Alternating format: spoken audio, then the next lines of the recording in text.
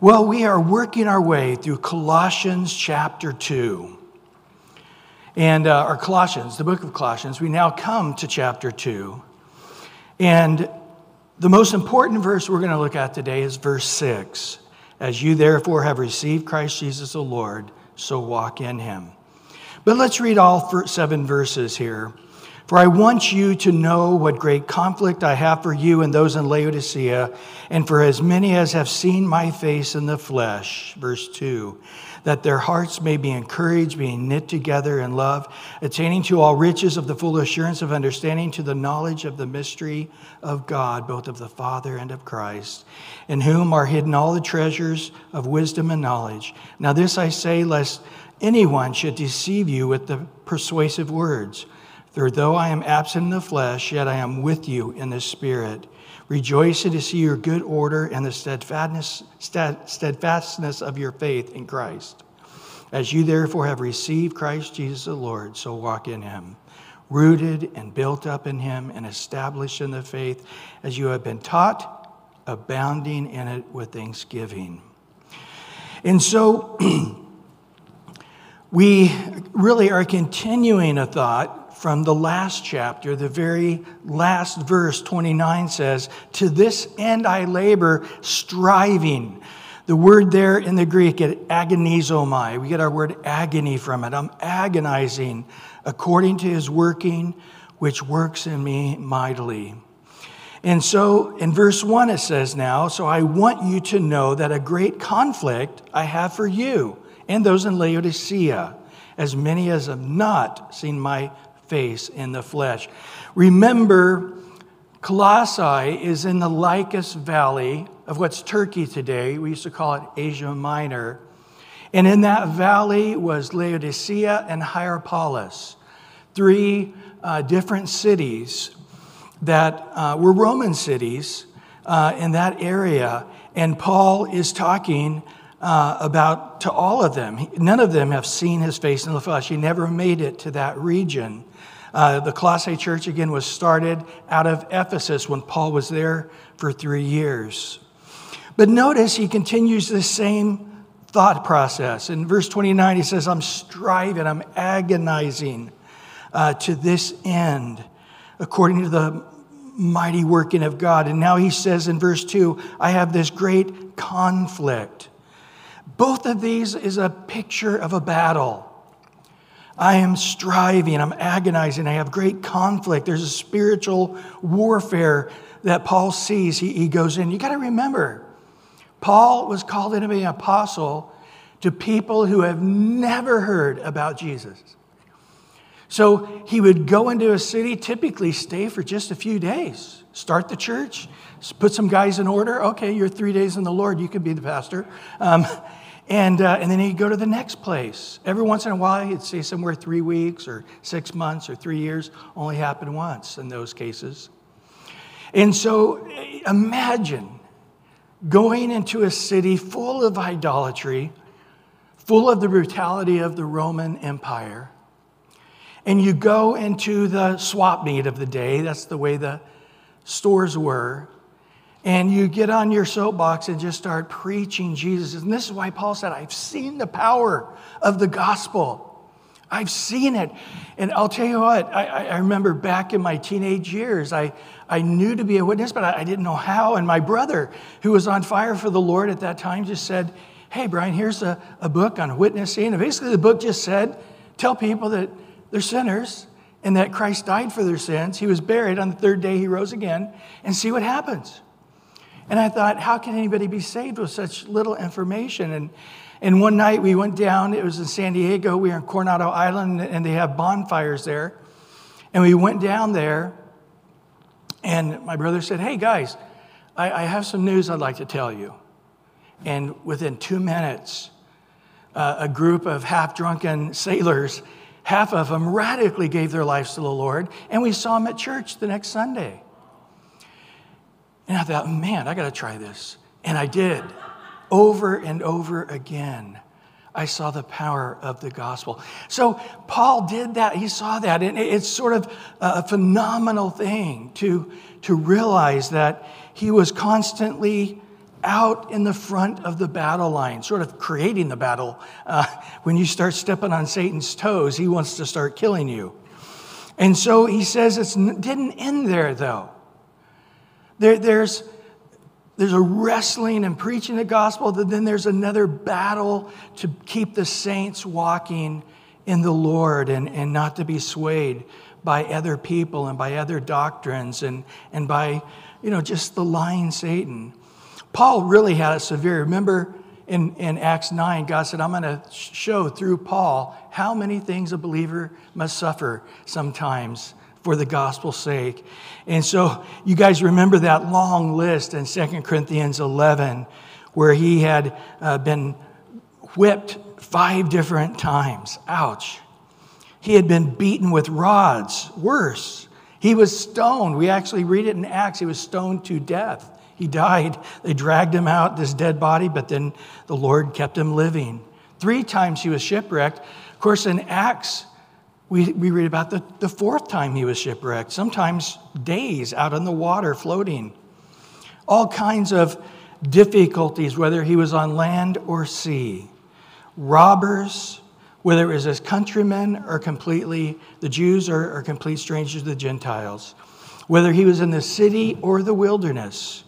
No matter where he went, among false brethren, he suffered weariness, toil, sleeplessness, hunger, thirst, fastings often, cold, nakedness. But really the greatest suffering Paul said that he experienced was the final thing.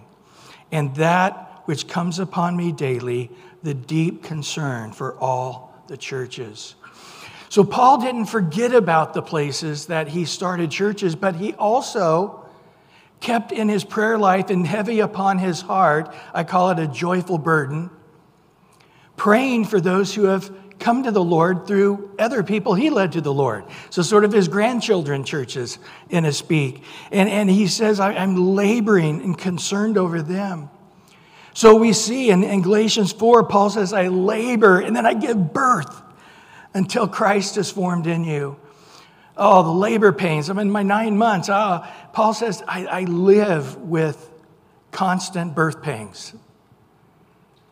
Wanting to see you go from just being saved unto living the sanctified life and growing in maturity in the Lord. In 1 Thessalonians 2, he says, it's like a mother nursing her baby and cherishes that baby, that child. Paul wanted to be with the sheep, but unfortunately he couldn't because he was in prison. Paul talks about how once he leaves the church, that Satan takes opportunity in that time period between a pastor leaving and the new pastor getting established, so to speak. And he says in Acts 20, verse 29 to 30, for I know this, that after my departure, savage wolves, notice again, after my departure, savage wolves will come in among you, not sparing the flock. Also among yourselves, men will rise up right out of the church that seem to be in fellowship with us, speaking perverse things, drawing away the disciples after themselves. Therefore watch and remember that for 3 years I did not cease to warn everyone night and day with tears. Paul said, I not being with you, it's hard. I want to be with you. And this is why, even though I was there 3 years, which is an unparalleled amount of time Paul was anywhere else, he said the whole 3 years I knew God's moving here. God, the church is growing here. People are loving Jesus. And I know that there's a strength to the church with my presence and my teaching that won't be there when I leave. And he is, the whole time, he taught them the truth, but he also warned them and prepared them for the attack that was to come. And then he said, it's not just all these different places, but everywhere that I haven't physically been and seen my face. Why? Because Paul was an apostle. And he had apostolic authority. And they wouldn't just say, well, so-and-so said that Paul said. But Paul is there speaking it and contradicting the flying doctrines and speaking the truth that he got by direct revelation from the Lord. We can see his heart as he speaks this same thing in Romans chapter 1, verse 10 and 11, making a request if by some means now at last I may find a way by the will of God to come to you. For I long to see you, that I may impart to you some spiritual gift, so that you may be established.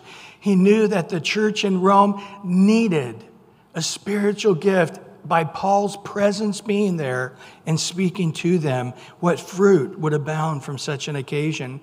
1 Thessalonians 2, he talks about how he endeavors to see them and has tried to see them. As we read the book of 1 Thessalonians, they were a little bitter about Paul not coming. And Paul says, it's not me. He said, Satan has out and out hindered me time and again from coming you. So Paul really did, as it says there in verse 1, he really did have great conflict on every side, wanting to see them face to face. Well, in verse 2, that their hearts may be encouraged, being knitted together in love, attaining to all the riches of the full assurance of understanding, to the knowledge of the mystery of God, both of the Father and of Christ. Christ is the Greek enunciation or transliteration of the word Messiah. So that you would understand God the Father and his Son Jesus, our Messiah. First of all, he says, I want your hearts encouraged. That word, interesting enough, parakaleo, is a derivative of the word parakletos, which is the word for Holy Spirit, the comforter, the one who comes alongside. So Paul is saying, I want to come alongside physically, like the Holy Spirit who lives in you, and be there with you to strengthen and help you. Paul is sensing the very thing that Jesus did, right? Remember in John, Jesus is like, I don't leave you, but I'm going to leave you, but I'm not going to leave you as orphans. The Holy Spirit will come and abide, who's with you, who will be in you. And here Paul is saying, I want to come alongside as the work of the Holy Spirit is in me. Just a little side note, it's not just the Holy Spirit who comes alongside us. It's not just pastors like Paul who come alongside us. But actually, there's a very powerful verse that all of us, I think, know who have been believers for a while. And Jesus is called the Parakletos. In 1 John 2:1, my little children, these things I write to you that you may not sin. But if anyone sins, we have an advocate. There it is.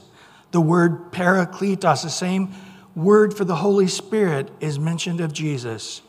That advocate, that Parakletos, is with the Father, Jesus Christ the righteous. So when we're struggling with sin, it's Jesus himself who comes alongside us and is our advocate, the one who comforts us and takes us out of that mire time and time again. Little side note, no extra charge. But going back to this verse, but being knitted together in love.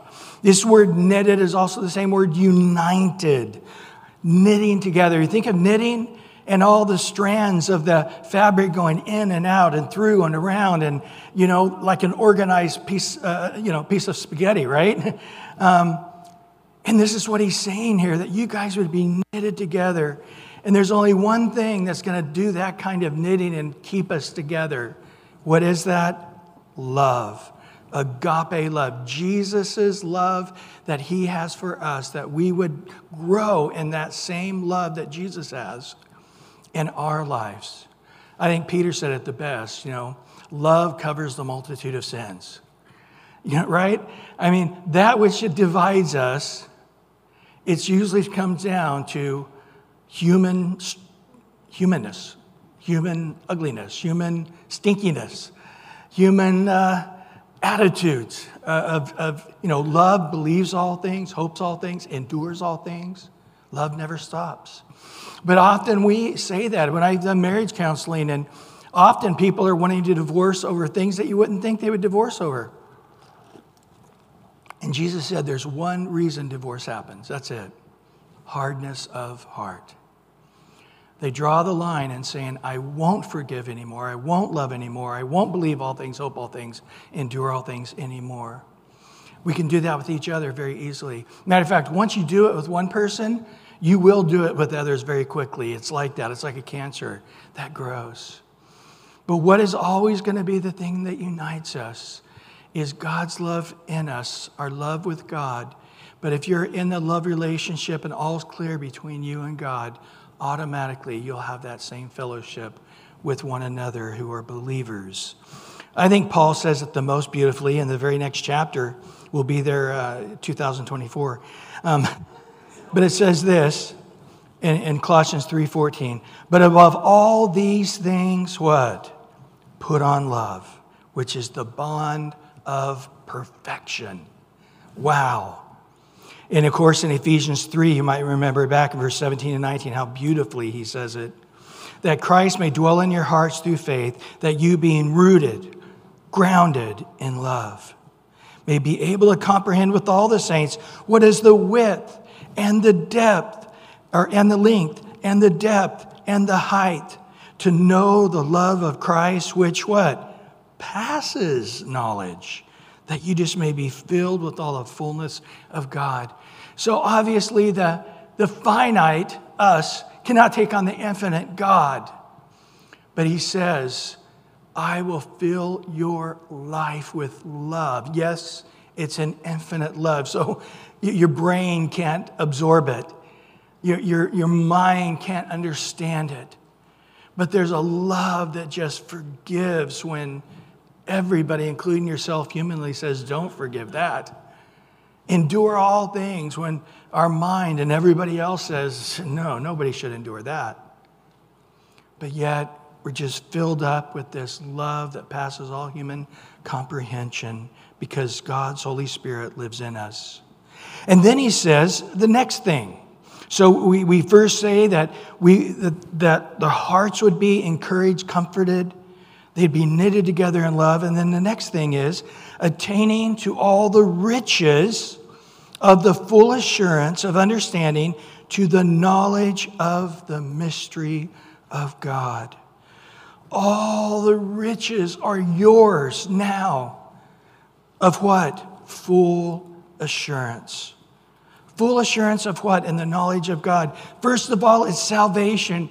We have hammered this home in the last 2 years over and over again, because until this issue of salvation by faith alone and the grace of God is settled, you can never have a pure motive of just love in all your labors for the Lord.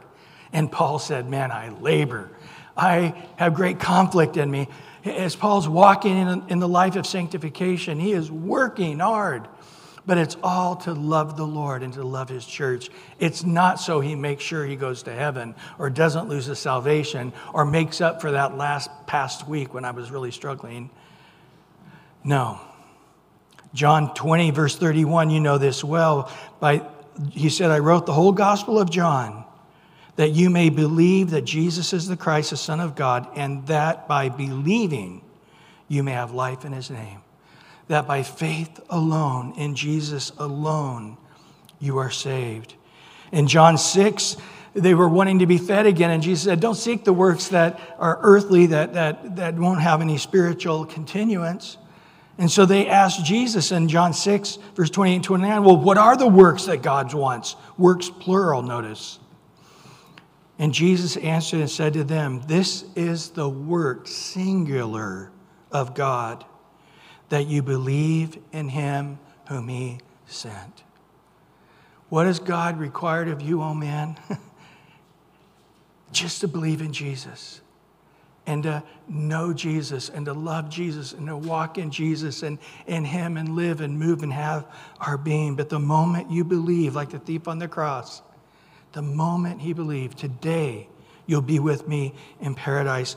John later says it even better, I think, in 1 John chapter 5, verse 11 through 13.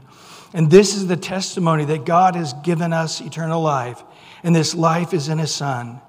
He who has the Son has life. He who does not have the Son of God does not have life. Now, verse 13. These things I've written to you who believe in the name of the Son of God. Here it is, that you may know that you have eternal life, that you may continue to believe in the name of the Son of God. All these things were written that you would walk away knowing that you know I am not worthy. I never will be worthy. I'm not righteous in myself. I'll never be righteous enough in and of myself. The only way I can get to heaven is if it's gifted to me. And I can't dabble in that gift. It's 100% signed, sealed, and delivered by God's faithfulness, by God's work, by God, his nature. When we sin, his grace abounds more. When we fall 7 times, he picks us up 7 times. And so salvation comes by just having faith in Jesus, and all that encompasses, obviously dying on the cross for us, his burial, his resurrection, but also his faithfulness. And how we need to have that issue settled. And he's saying to the church in Colossae, oh man, I so much want this to be so, the riches of this assurance and the knowledge of God the Father and of Christ, that you know that you don't ever question it again. And secondly is the full assurance that God will never leave us. He will never fail us. He will never let us go. I have 5 verses on this, but believe me, I had 500. So it took a whole week just to narrow this down. So be patient. But in Hebrews 13:5, for he himself has said, I will never leave you nor forsake you. Got an amen on that? In Matthew 28:20, and lo, I am with you always, even to the end of the age. Amen. For God has not given us a spirit of fear, but of love and of a sound mind, of a power and a love and a sound mind. Isaiah 41:10, fear not, for I am with you. Do not be dismayed, for I am your God. I will strengthen you. Yes, I will help you. I will uphold you with my righteous right hand. Jeremiah 29:11, I know the thoughts that I think towards you, says the Lord, thoughts of peace, not of evil, to give you a future and a hope. By God's nature, we'd have the full assurance of salvation, and then the full assurance that God has given us that gift, and he will finish the work that he's completed through his righteousness, not ours. Through his work, not ours. Through his faithfulness, not ours. Through his love, not ours. By him being the sacrifice for our sins, not us being the sacrifice for our sins. And then he says that the mystery of God, we've talked about this word mystery. It's not the Sherlock Holmes. It's just information that wasn't known is now known. And it's now known who Jesus the Messiah is and how God loved us so much that he sent his only begotten Son to be that sacrifice for us. The triunity, that you're basically saying the mystery of God, the triunity, namely that God came in human flesh. Paul repeats this in 1 Timothy 3:16 without controversy. There's no confusion on this point. There's no debate on this point. Great is the mystery of godliness. Who would have thunk it? Eye has not seen, ear has not heard, nor has entered into the heart of man these kind of things unless God just tells us plainly. It's an amazing mystery. What is it? God was manifested in the flesh. Now, as we're going to go on, we're going to see the Gnostics that were trying to pervert the church here. This is one of their main points. Later, 1 John says, hey, anybody that says Jesus did not come in the flesh is of Satan. Because this is such an important point. That God, who lived in a perfect heaven, who was with his Father in relationship, came into human flesh and suffered. A man acquainted with grief and sorrow. A man that looked like he was smitten of God and afflicted. It was all to bear our sins. To be bruised for our transgressions. To be pierced through for our iniquities. And the chastisement, the crucifixion of our well-being fell upon him, by whose stripes we are healed. Great is the mystery of godliness, but here it is. God so loves the world, he gave his only begotten Son, Jesus, who came into human flesh. The Word that created all things became flesh, and we beheld his glory. Glories of the only begotten of the Father, full of grace and truth. And then he lived it out.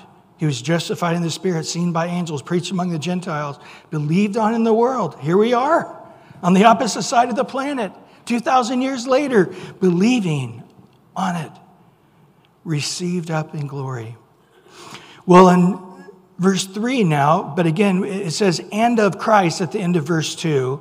So now we know the in whom is, and of Christ, in whom are hidden all the treasures of wisdom and knowledge. It's in Jesus. You see, the Gnostics claimed to have secret knowledge, that only those who are members can know that knowledge. And it's a part of their organization. You'll find that in every cult. The Mormons, well, we've got secret underwear, and you got to go get it in the temple. Nobody but Mormons are committed and quit drinking coffee and pale as me, and only they can know the secret underwear and the secret handshake. And guess what? You got to be a Mormon to be right with God. But you think about all the other groups that say you've got to be a part of our organization. Being right with God is destined on the fact that you're right with our church, our religion. Anybody that says that's a cult. Jesus on the cross didn't say, make sure the Pope is in Rome. And you know what I really want? A giant Grand Poobah hat. That's what I really want him to have. It doesn't make sense. You see, Jesus, who didn't wear any religious garment, and the religious teachers hated him because he didn't look religious like them. He wore regular clothes, hanging out with the Sea of Galilee, the lake, the lowest freshwater body on planet Earth, fresh water behind him, and on the hillside, the thousands listening to him. He never established any organization beyond that.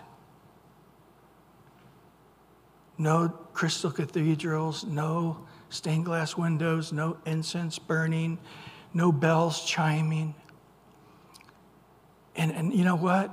People found a rest for their souls without this organization being in charge of things. It's essential. It's a part of the very nature of Jesus that gives us a rest for our soul. We are definitely not the only right church. You do not have to be a part of our organization to be to be right with God. It's just, I need to be the traffic cop pointing you to Jesus. Hey, Brian, I have health issues. Let's go to Jesus. Hey, Brian, I have relationship issues. Let's go to Jesus. That's all we're ever to do as Christians, just be a traffic cop. People coming and saying, I can't see Jesus clearly in this. Let's open it up in the Bible. Let me give you a clear vision of Jesus. That's all we're to do, and love Jesus. Follow Jesus and love people as us until we die. But the Gnostics were not seeking it in Christ. They were seeking it in their organization and their religion. And Paul is coming back and saying, no, it's of Christ in whom? It's in Jesus. Where is the deepest knowledge going to come from? In Jesus. Where's the greatest wisdom going to come from? In Jesus. Where is the healing going to come from? In Jesus.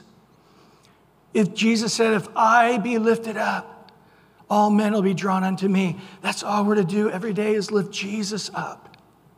Why are you doing what you're doing? Because Jesus lifted me up, and I want to lift you up the way Jesus lifted me up. Jesus cleansed me, so I want to speak these words and see you cleansed like Jesus cleansed me. Jesus loves me and never lets me go, and so I want to be that person that loves you and never lets you go. Barclay, in his commentary, says, Paul wanted all to know that real wisdom and not hidden wisdom in some secret books, but are all deposited in Jesus Christ, so that we all may have access to it. The word hidden here actually is translated stored up. So it's not that it's hidden and we have to dig and find and bury it. It's saying it's stored up in Christ. It's all been throughout time. Remember, the Father is glorified, that to every knee would bow, every tongue would confess unto Jesus. And so it's there. All answers, all wisdom, all knowledge will be found. And so the answer is go back unto Jesus. Vaughn says this in his commentary: hidden does not, however, mean that they are concealed, but rather they are laid up or stored away as a treasure. It's all there. What's it say in the Proverbs? The wise man seeks after wisdom like a buried treasure. And so it's in Christ. So we seek after Jesus and we find the treasure that is there for those who seek him. And so all these treasures and wisdom are not in pseudo-intellectual Gnostic teachers. It's not some superior knowledge hid away in some building, but it's through knowing Jesus. And Paul has a personal experience of this. You might want to read someday the book of Acts chapter 17 once again. And Paul there goes into Athens, into the Mars Hill. And on his way is a statue and a plaque and something to every god that's ever been known on the planet. They even had one saying to the unknown God, just in case we didn't identify you, sorry, didn't mean to upset you. And Paul, being the great educated intellectual that he was, said, today I would like to talk to you about this God who's unknown to you. And he quoted the Epicurean Stoics Epicurean Gnostics and the Stoic Gnostics. He quoted their great sayings and had this very eloquent speech. And it says at the end of that, a few people came to Christ. No church. Well, right after that, the very next place he goes for the first time is Corinth. And he is not coming riding in a wave on high. He just had thousands of people hear about Jesus and reject him. And so he says in 1 Corinthians 2, you know this, that I, brethren, when I came to you, did not come with excellence of speech or of wisdom, declaring to you the testimony of God. I determined not to know anything among you except Jesus Christ and him crucified. I didn't come with excellence. I didn't do what I just did a couple of days ago on Mars Hill. I'm just reduced, and I realized the power of the gospel is in Jesus and him crucified. And that's all I spoke to you. And boy, God exploded the work there in Corinth. A very difficult church, but a very large church. And in chapter 2, verse 4 now this I say, lest anyone should deceive you with persuasive words. So Paul is trying to say, I'm an intellectual. I can debate these guys. And I'm not there to debate them. And you guys don't have the, decades of education that I have and the wealth of experience and knowledge I have. But you know what? You can win over this. I just say don't listen to this stuff. Don't be deceived by it. So he says here, I'm confident that you're not believing it, but I'm worried about the danger if you hear it and then you believe it.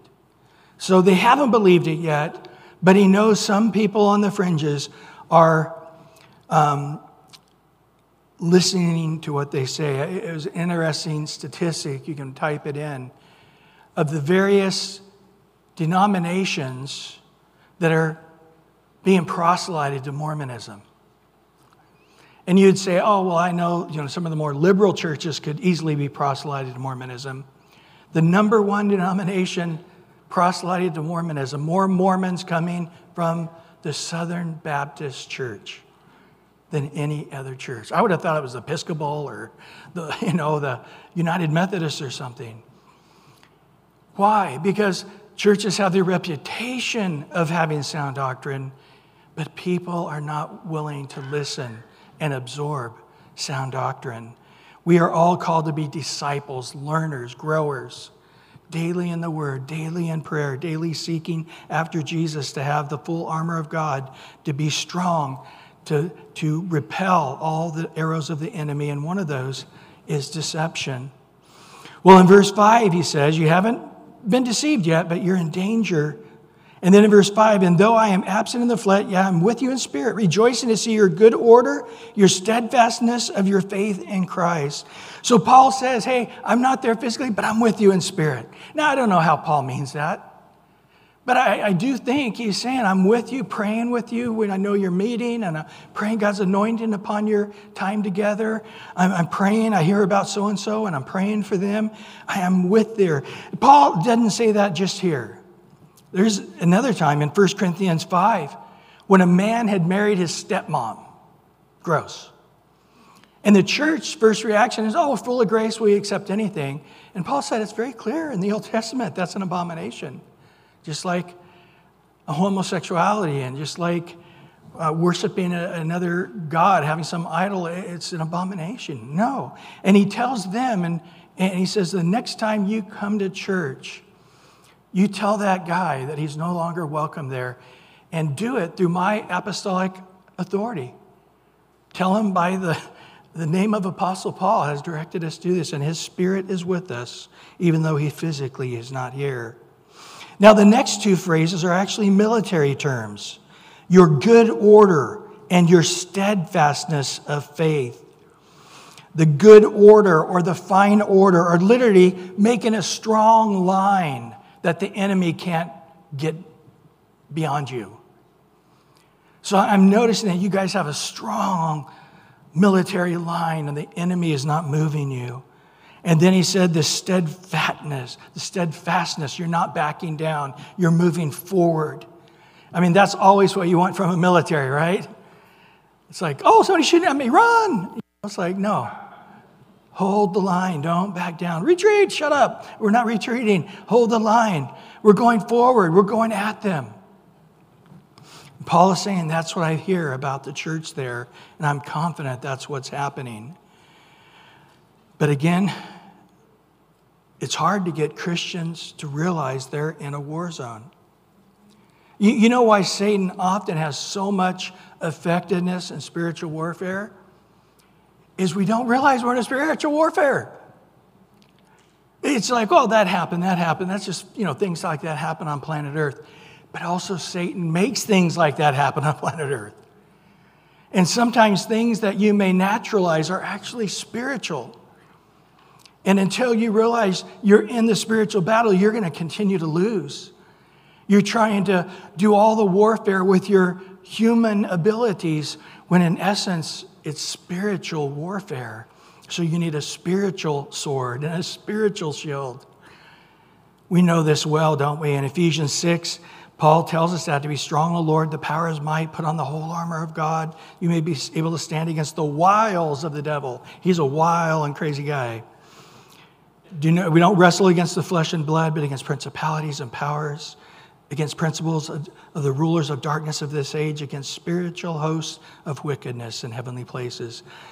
Realizing you guys understand it. You're not being deceived, but at the same time, I hear that there's some weakness there of the possibilities of some being swayed by these very smooth-talking, fast-talking, eloquent Gnostic speakers, and they also are talking about Jesus, and they also believe in the Jewish lineage of Christ, and they also, but then they take it to another, and what they said is true. Man, there's some good stuff there. I think I need to listen and help my marriage. That Gnostic guy asked me to meet him for coffee, and he asked me how my marriage is going, and nobody at church has ever asked me that. I thought that was really helpful. And then on top of that, he gave me some great marriage advice. I need to, I can't just shut these guys down so quickly. I think they have some wisdom there. Don't open that door. Don't be deceived by these things. We are in a spiritual warfare. Of course, Satan is going to appear as an angel of light. If Satan were to appear right now, we wouldn't feel evil. We wouldn't feel darkness. we would feel this deceptive heavenly light. It would be spiritually, oh, do you feel that? I feel so at rest and peace. We would all sense that. Satan's a deceiver. And Paul says, and so is every false teacher, and so is every false apostle, and so is every false prophet. There is a real spiritual deception, and unless we are in the Spirit, then we can discern it. But even then, it's a little bit difficult. Remember Paul and Acts? There was this lady that claimed to be saved, and she followed them for 3 days, saying everything perfect. She was like, oh, they helped me. Everybody listen. Everybody listen. Listen to this, Paul. Go for it, Paul. Preach it, brother. Come on, man. And after the 3rd day, they discerned, finally, this is Apostle Paul, that this was a demon speaking out of her. And they turned around and cast the demon out of her, and the annoying lady stopped. We call them Karens today, I guess. I don't know. But even Paul had a hard time discerning it at times. And so he is saying, don't give these guys the door open. Don't let them get their foot in. Because we are in a spiritual battle, and we need to realize we're in a battle and fight in that battle. Hold your line in that battle. Move offensively forward in that battle. That is what we must be in. And that's my life, Paul says. And it's also every believer's life. He says in 2 Timothy 3 that all of us who live godly in this life will be persecuted. Well, now we come to the most important verse here today. In verse 6, an easy, short verse we can all memorize. As you therefore have received, past tense, Christ Jesus the Lord, so walk in him. So the question is, how did you receive Jesus Christ as Lord into our lives? The answer is by his grace and just believing in his grace, having faith in that grace. God loves you. I don't know, man. My life's been hard. I think God's up there and sort of mad at me. I don't blame him. No. Believe this. God loves you. And he loves you more than anything in the universe. He sent his only begotten Son to take your sins upon him, to die, be buried, on the 3rd day raised again, that you can receive the gift without works, without of yourself. Just receive the gift of eternal life. Can you believe in a God that is that full of grace? The thief on the cross didn't he? Even though he was mocking Jesus himself on the way and even on the cross.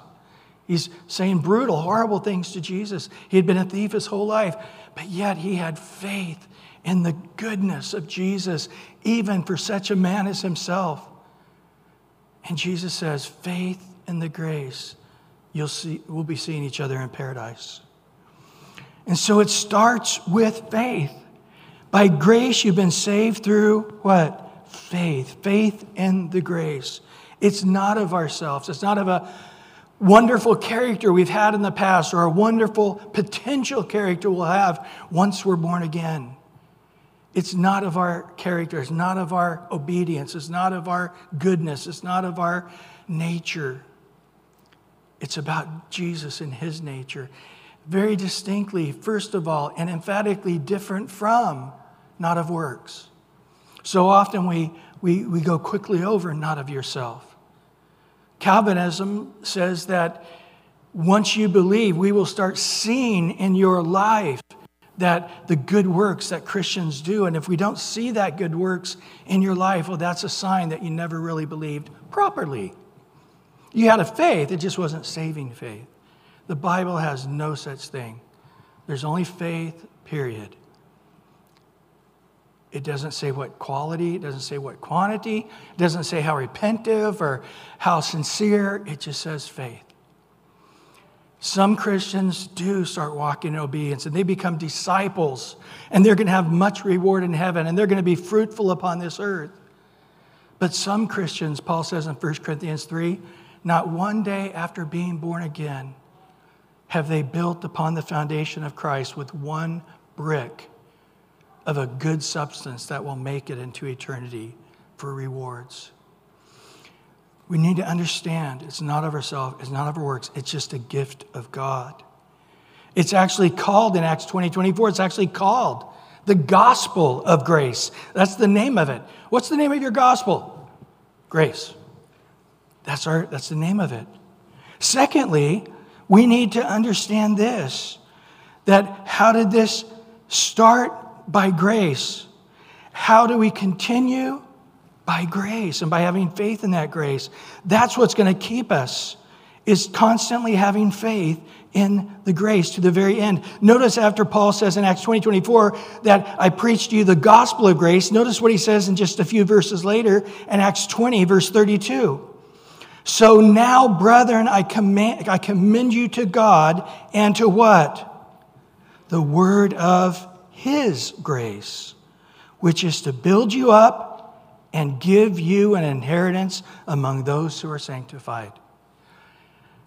It starts with grace. In the last breath you breathe on this earth, either before you die or before you're raptured, it's having faith in that grace. And all of a sudden, we're going to be before the Lord. And if we have an inheritance, it's because we walked as so many others did in sanctification and in honor, not in the lust of our flesh like the Gentiles. Peter says this, I love this, in 1 Peter 5:10. May the God of what? All grace, who called us to eternal glory by Christ Jesus, after you've suffered a while, amen to that. May this grace of God perfect, establish, strengthen, and ultimately settle you into heaven. Thirdly, it's by keeping faith in the grace. And so, grace is what saves us. Grace is what sanctifies us. Grace is what keeps us every day. And then it's continuing in that faith to the very, very end. Paul says in Romans 1, I'm not ashamed of the gospel. It's the gospel of grace. Who would be ashamed of the gospel? It is the power, the word of his grace is the power of God to salvation for everyone who believes. Not some and others believe, but they didn't have real saving faith. It doesn't say no such footnote. Everyone who believes, whatever kind of faith they may have had, knowledgeable faith, repentant faith, little faith, no faith, little knowledge, but they had faith enough to believe that God so loves the world and gave his only begotten Son. For the Jew first and also the Greek. Verse 17, for in it the righteousness of God is revealed. Where is the righteousness of God revealed? In the gospel of grace. From faith to what? To faith. As it's written, the just shall live by faith. So as you receive Christ Jesus the Lord by faith, faith in his goodness, faith that he would forgive a sinner. Now I'm 3 days in Christianity. What do I need to have faith in? God's goodness. God forgives sinners. Where my sin abound, what? His grace abounds more. The righteous man falls 7 times, gets up 7 times. As we're trying to walk in the light as he is in the light, are we doing it perfectly? Never. The blood of Jesus Christ will keep cleansing us from all sin. He himself is constantly at work, cleansing his bride, washing his bride with the water of the word that will be without stain, without blemish, without wrinkle. Standing before the Father, he presents us to the Father perfect. This is the grace of God. We also know it's having faith in that grace every day in prayer, isn't it? Knowing that we go to Jesus who understands. He understands deeply. He understands more widely than any human. He was tempted as every human being can be tempted. None of us have gone through that. We all struggle with many sins, but not every sin. But Jesus did. And even though he came with fleshly pressure of anger or greed or lust, he never crossed the line and sinned. But he knows how difficult and weak this human body is, so he sympathizes with us in all our weakness. What are we to continue to do? come boldly to the throne of what? Grace. Not to the throne of our righteousness or the throne of judgment or the throne of perfection, but just come to grace. Just like that thief on the cross, he looked at Jesus going, wow, remember me when you come into your kingdom. Every day we just come and say, Lord, remember me, that my flesh is no good thing that dwells in it. And he says, as a father pities a son, so I pity you. And he crowns us with loving kindness and tender mercies. And so we come boldly to the throne of grace. And what do we get at the throne of grace? Grace, right? And mercy to help us in our time of need. And so what happens if we fell in faith? The righteousness of God is revealed by faith. Well, if we are faithless, not just struggling in your faith, but the bottom drops out. Something overwhelmingly happens, and for a time, you just have no faith in God. What does it say? That God doesn't give up on you. He remains faithful. He cannot deny himself. Once you come unto Christ, even if the bottom drops out, he does not let you go.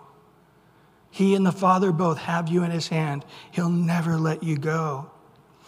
In 2 Corinthians 12:9, and he said to me, my grace is sufficient for you, for my strength is made perfect in weakness. Paul hit the wall. He said, my ministry's over. I can't move. I can't do anything. I am completely been in this state of whatever the thorn in the flesh was. We don't know. He goes, my ministry's gone. And he started praying. And the Lord says, Paul, faith in the grace. Oh, yeah, okay. And here he was, this old, seasoned apostle. And he also was faithless. He was struggling. His focus was gone in the midst of the thorn in his flesh. That's all he could see was his flesh, and he was spinning out. And God said, hey, don't forget, my grace is always sufficient. No matter what season you're in, no matter what physical, financial, relational, whatever, there is no season that my grace is not greater for you. The opposite is true, I might say, if you try to walk with Jesus thinking that you owe Jesus and you have to respond in a certain way. And if you don't respond in that certain way, then now you're going to hell because of your own sinfulness. Most of Christianity pictures it this way. Jesus died on the cross. He was buried. He rose again on the third day. He puts his Holy Spirit in you, and then he passes you the baton, going, now it's up to you whether you make it across the finish line to heaven. And we're holding this baton going, I need to submit more. I need to obey more. I need to pray more. I need to love more. I need to forgive more. I need to, and we're like going, have I moved forward at all? Well, I went 10 steps forward, but then I went 12 steps back. Man, help me, beat up on me, Pastor. Tell me what a wicked man I am and that I haven't lived up to the expectations Jesus had for me and scare the hell out of me. So I can start moving forward again. So people go to these kind of churches to get beat up. Oh, I feel so good. I got beat up because I deserve it. Now, from this humble, beaten state, I'm going to pray better than I've ever prayed this week. I'm going to love more. I'm going to lust less. I'm going to be less greedy than I've ever been. Jesus, I'm going to do it this week. Give me help. You know, it may last a few days. I think man can motivate man for a few days. But I've never seen where man can motivate man from one Sunday to the next. It's got to be the living Word of God that changes us. Jesus isn't passing any baton. He's the author and the what? Of what? Our faith.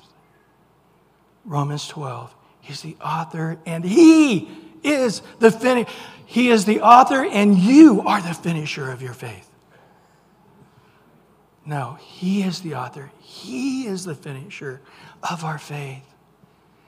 You came weak. You came completely sinful. You came with no strength, no power, no ability to save yourself. Jesus offers you this gift. What is it? My righteousness. I want you to have my righteousness. I want you to have eternal life. I want you to right now carry in your back pocket a get out of free jail. You shall not perish. You shall never perish. You'll never come under judgment. There's no condemnation in Christ. Why me? It's not just for you. It's for the sins of the whole world. Christ died. This is the gospel message to everyone who will believe. Whoever will call upon the name of the Lord shall be saved. That's the way it starts. How do I walk in the second day? Identical. I come now as a knowledgeable sinner, so now I'm really repenting.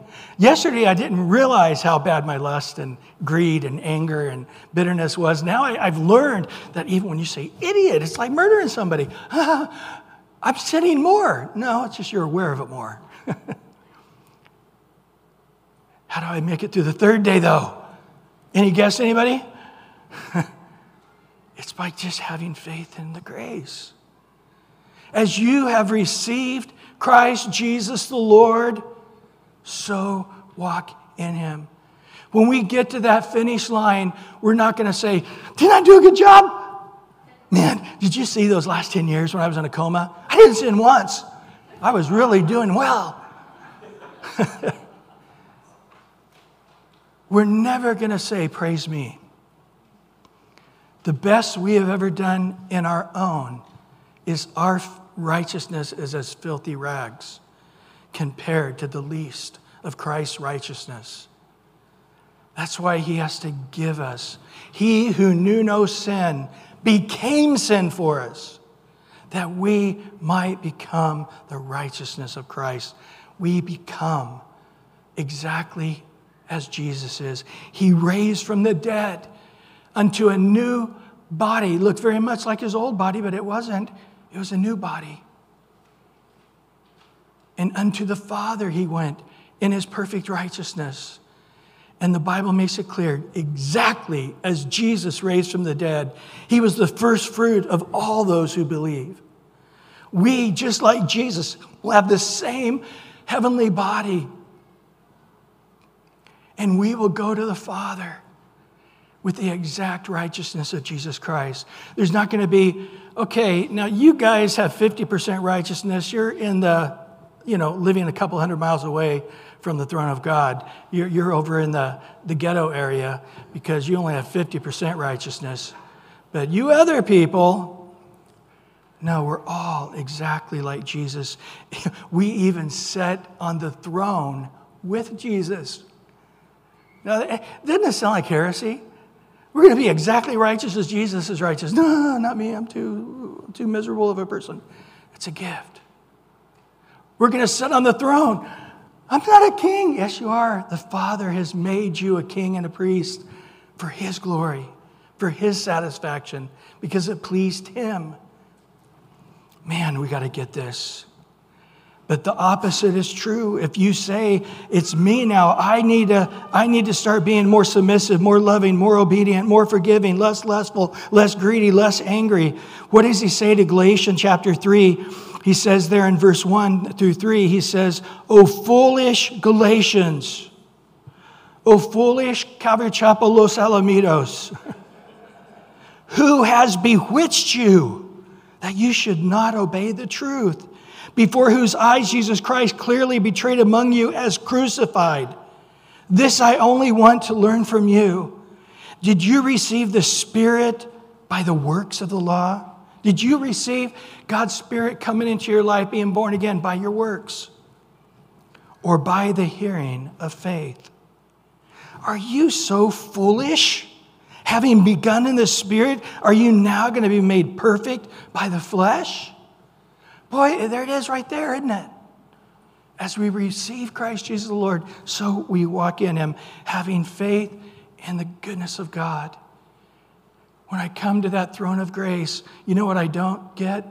Condemnation. You know what I don't get? Disappointment. You know what I don't get? Annoying. I'm annoyed with you. I'm tired of your weakness. I'm tired of your sin. That sounds like your mother when you were a teenager, but no, he's like, no, you're my precious little one. Come. I've told all of you to forgive each other 70 times 7 a day. How much more my throne of grace will forgive you 70 times, infinite number daily of forgiveness and grace. Well, then we finish with verse 7. He ends in verse 6, so walk in him. Walk who? How? In Jesus. And in Jesus, be rooted and built up in him, established in the faith as you have been taught, abounding, overflowing in it with thanksgiving. Paul uses a confusing amount of metaphors here. He says, walk. And then he says, hold it. No, it's like growing something, a root, or a plant growing. No, it's like a building, and the building's being built on a solid foundation. Clark says this: it is not unusual with the apostle to employ double metaphors, taken partly from the growth of a tree or the increase of the building. But here he's giving 3: walk, rooted, grounded. He goes on to say, Clark in his commentary, they are to be rooted as the good seed had been already sown. It is to take root, and the roots are to spread far and wide and deep. They are to be grounded as a foundation has already been laid. They are to build thereupon. In the one case, they are to bear much fruit. In the other case, they are to grow up to be a habitation of God through the Spirit. What happens when we understand we have a gospel of grace?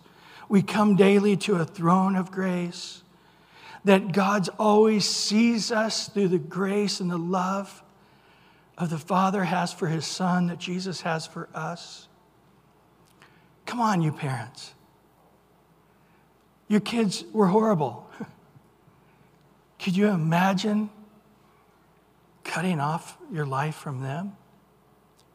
No matter what they did, you're going to love them and weep with them and hold them and hug them.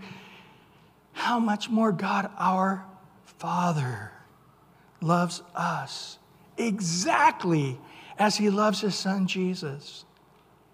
How much more celebrate. We can have great gratitude, thanksgiving, an overflow of rejoicing. That's what grace does, isn't it? So let me ask you a question. Are you walking by faith in the grace? Are you walking in your trust, your faith, your hope is only in trusting in the grace of God? Here's the biggest sin you can ever commit. The unpardonable sin is not believing that God is loving enough. Not believing God is forgiving enough. Not believing that God's going to bear all things, believe all things, hope all things, endure all things with you. Not having faith that he is the author and the finisher of your faith. If somehow you say, God's not big enough to forgive me, God's not powerful enough to forgive me, loving enough to forgive me, I've crossed the line. There you go. The righteousness of God is revealed from faith to faith. Starting with faith, ending with faith. Secondly, are you seeing yourself as a warrior?